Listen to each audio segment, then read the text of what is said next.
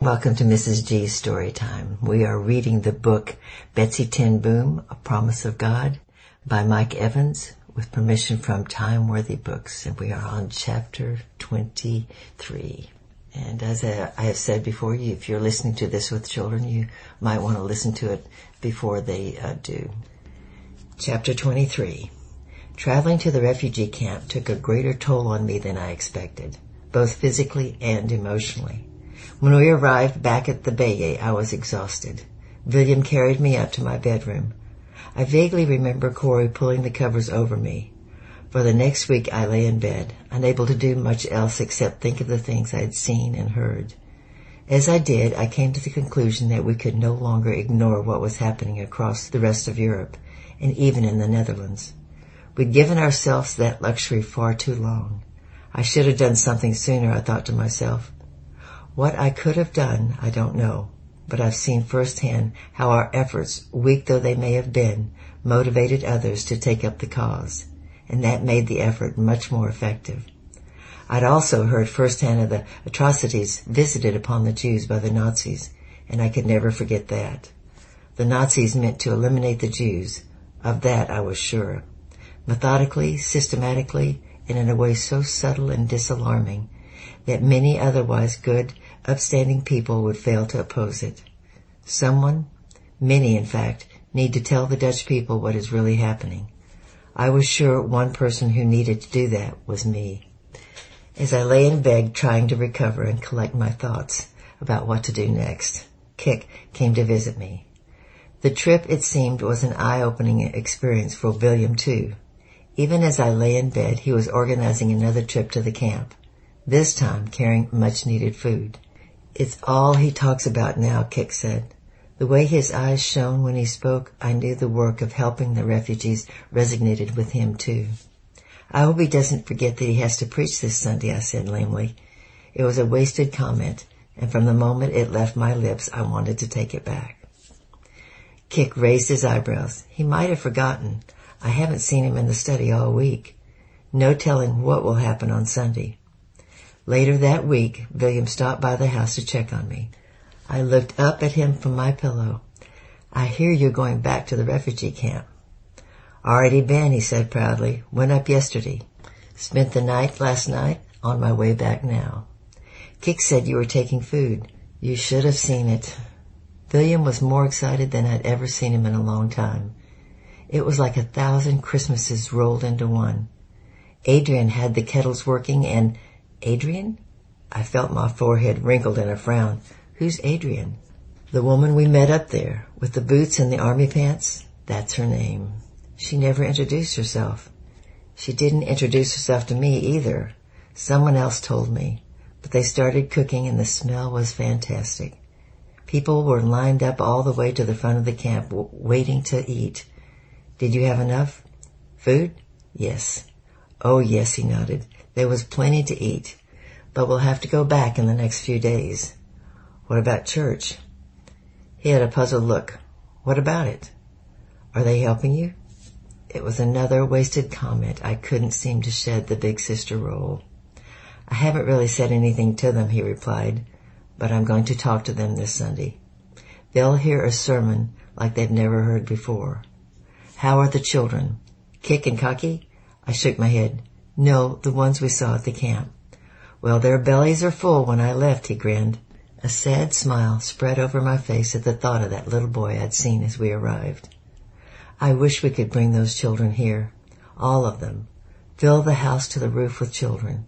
Keep them safe and warm and clean.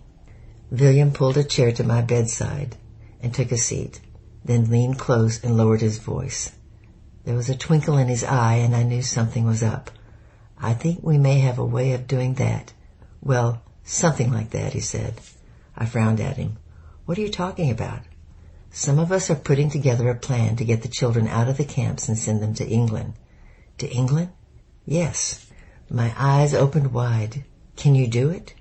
I think so, he grinned. We flew 50 children to London 2 days ago.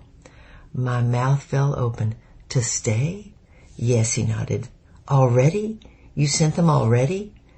That was the first trip, to test the system and to see if it will work. Did it? smooth as glass. How about that, I sighed. How long have you been working on this? We started preparing for it last month. Last month? I slapped him playfully on the arm. Why didn't you tell me? It was too risky. The refugees started showing up several months ago, and we knew it was going to be a big problem. So we went to work on alternate plans, other than just leaving them in the refugee camp. That must be expensive. Flying them to London? Who's paying for it? Some very wealthy people who don't like what they see happening. They're stepping up to do something about it, at least in some small way. I'm just helping. Well, it's not just a small thing to those children, I argued, or their parents. I hope it helps. He leaned back in the chair and his face turned serious. But there are lots of elderly in the camp too. I know. I talked to one of them. He asked about you. What did you tell him? I told him you were back here dreaming up more ways to help. No, you didn't. Yes, I did. Now he's going to expect me to come back. That's a tough place for people like him, William continued. Tougher on the elderly than it is on the children. And there are more old people than young. Any way to get them out, the elderly? Take them someplace like you're doing with the children. Nah, I don't think so. No one seems too interested in helping them. He looked over at me. I thought I might do something for them. Like what? Start a home for them. It sounded like a very big project, and I wasn't sure he could make it work, especially now that Europe was sliding into war. What got you so interested in this? I hoped to take the conversation into a different direction. You, he replied with a jab of his finger. The answer caught me off guard. Me? What did I do? Seeing what you did right here in the neighborhood, gathering clothes and then going up there to deliver them. His eyes were full. This is what I've been looking for, doing something that affects people's lives. I don't think I was really made for pastoral ministry. Perhaps he was correct, but I knew William had responsibilities, a family, and an obligation to his church. The thought of him turning his back on a career he had planned and worked towards for so long left me not a little shaken. It also left me feeling very much alive, and I decided there was no point in voicing the moderate approach. Go slowly.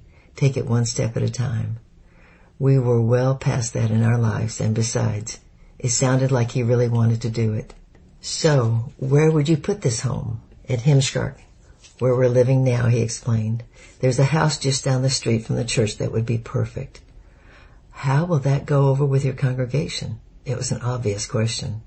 I couldn't risk asking it, and he needed to think about the church's reaction if he hadn't already. A house full of elderly Jews, I continued, living within sight of their church? I know, he shrugged. I thought about it, but I don't much care anymore. Many of our members are already disgruntled over the time I spent with the refugees. He looked me in the eye.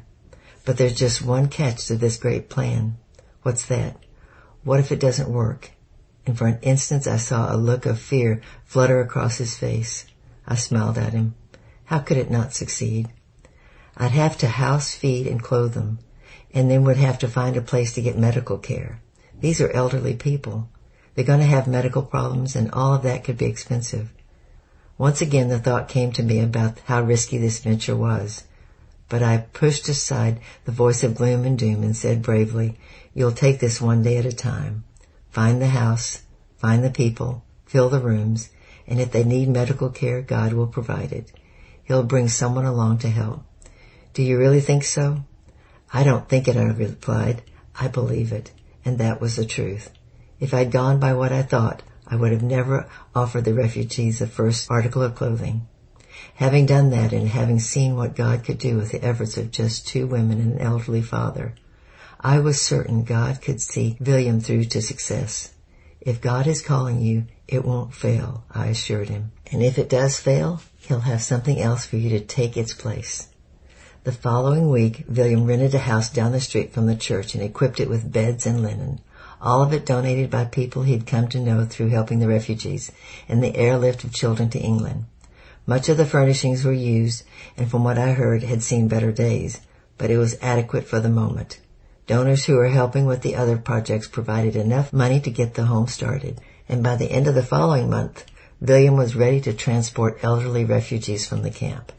Then, just before he was to leave to pick up the first group, he was called for an interview with the bishop.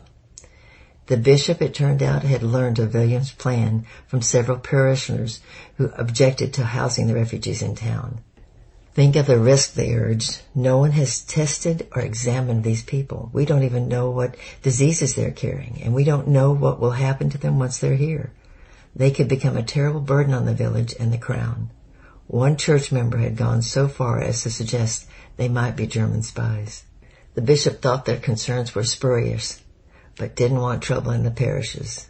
Not now, he insisted. This isn't the time. They'll be fine where they are. You can do this later, after everyone's calmed down. William would have nothing of it, and resigned his position on the spot. The following day he drove to the refugee camp, gathered up as many of the elderly as could fit in his car, and brought them back to Heemskerk. At first the house was just a house. He and Tien did most of the work along with the help from Kik and Kaki. Gradually he added staff members to help, many of them Jewish, and even employed some of the refugees. After he had had time to get things sorted out, Papa and Corey and I drove out to see what he was doing. William said nothing of the bishop or the protests from the churchmen. Tien told us all of that. It was a remarkable operation. The house was spotless and the guests looked as healthy as could be expected. We stayed with them a few hours, and as they were preparing for supper, we took our leave. As I made my way down the front steps of the porch, an image flashed before my eyes. Only an instant, but sharp and clear just the same. In place of the small front yard that was actually there, I saw a lush green lawn with a driveway that extended down to the large iron gates. On either side of the drive were flower beds filled with tulips, all of them in full bloom. People from every age, men, women, healthy and infirm, tended those flowers, and as I watched one of them raised himself up straight and turned towards me, he was smiling at me, and then I realized it was the man I met at the refugee camp. Just as quickly the image disappeared, and Corey was at my side. "Are you okay?" she asked with a look of concern. "Yes," I nodded. "Just needed to stop for a moment." William joined us. "Let me help you." He took my arm in his to guide me down the steps. When we reached the bottom, I asked, "Do you remember the man I talked to that day when we went to the camp?" "Yes," William replied, and I saw a hint of sadness in his eyes. "Have you seen him again?" "He was on my list of people to collect on my first trip, but when I arrived they told me he had died the day before." Tears trickled down his cheeks. The day I was meeting with the bishop. I was supposed to be there that day. If the bishop hadn't called, I would have made it. "But if he died," I said, trying to comfort him, "don't you think he was likely ill already?" "I know, but still, I could have been there." "Did he know you were coming for him?" "Yes, and he was happy to be coming here." William forced a smile. "He wanted to see you again and talk with you some more. I think he was worried that what he had said had upset you." "I think he told me the truth, though." I took William's hand in mine. "Don't you?" "Yes," William nodded. "He did. He said as much, but he wanted to see you again. I think he had more to say." Next week will be chapter 24. If ever you are all in the area of the Creation Museum or the Ark Encounter, I would love to have you come, and I do Corey Ten Boom there about 4 or 5 times a month. Well, I love you, I'm praying for you, and bye-bye for now.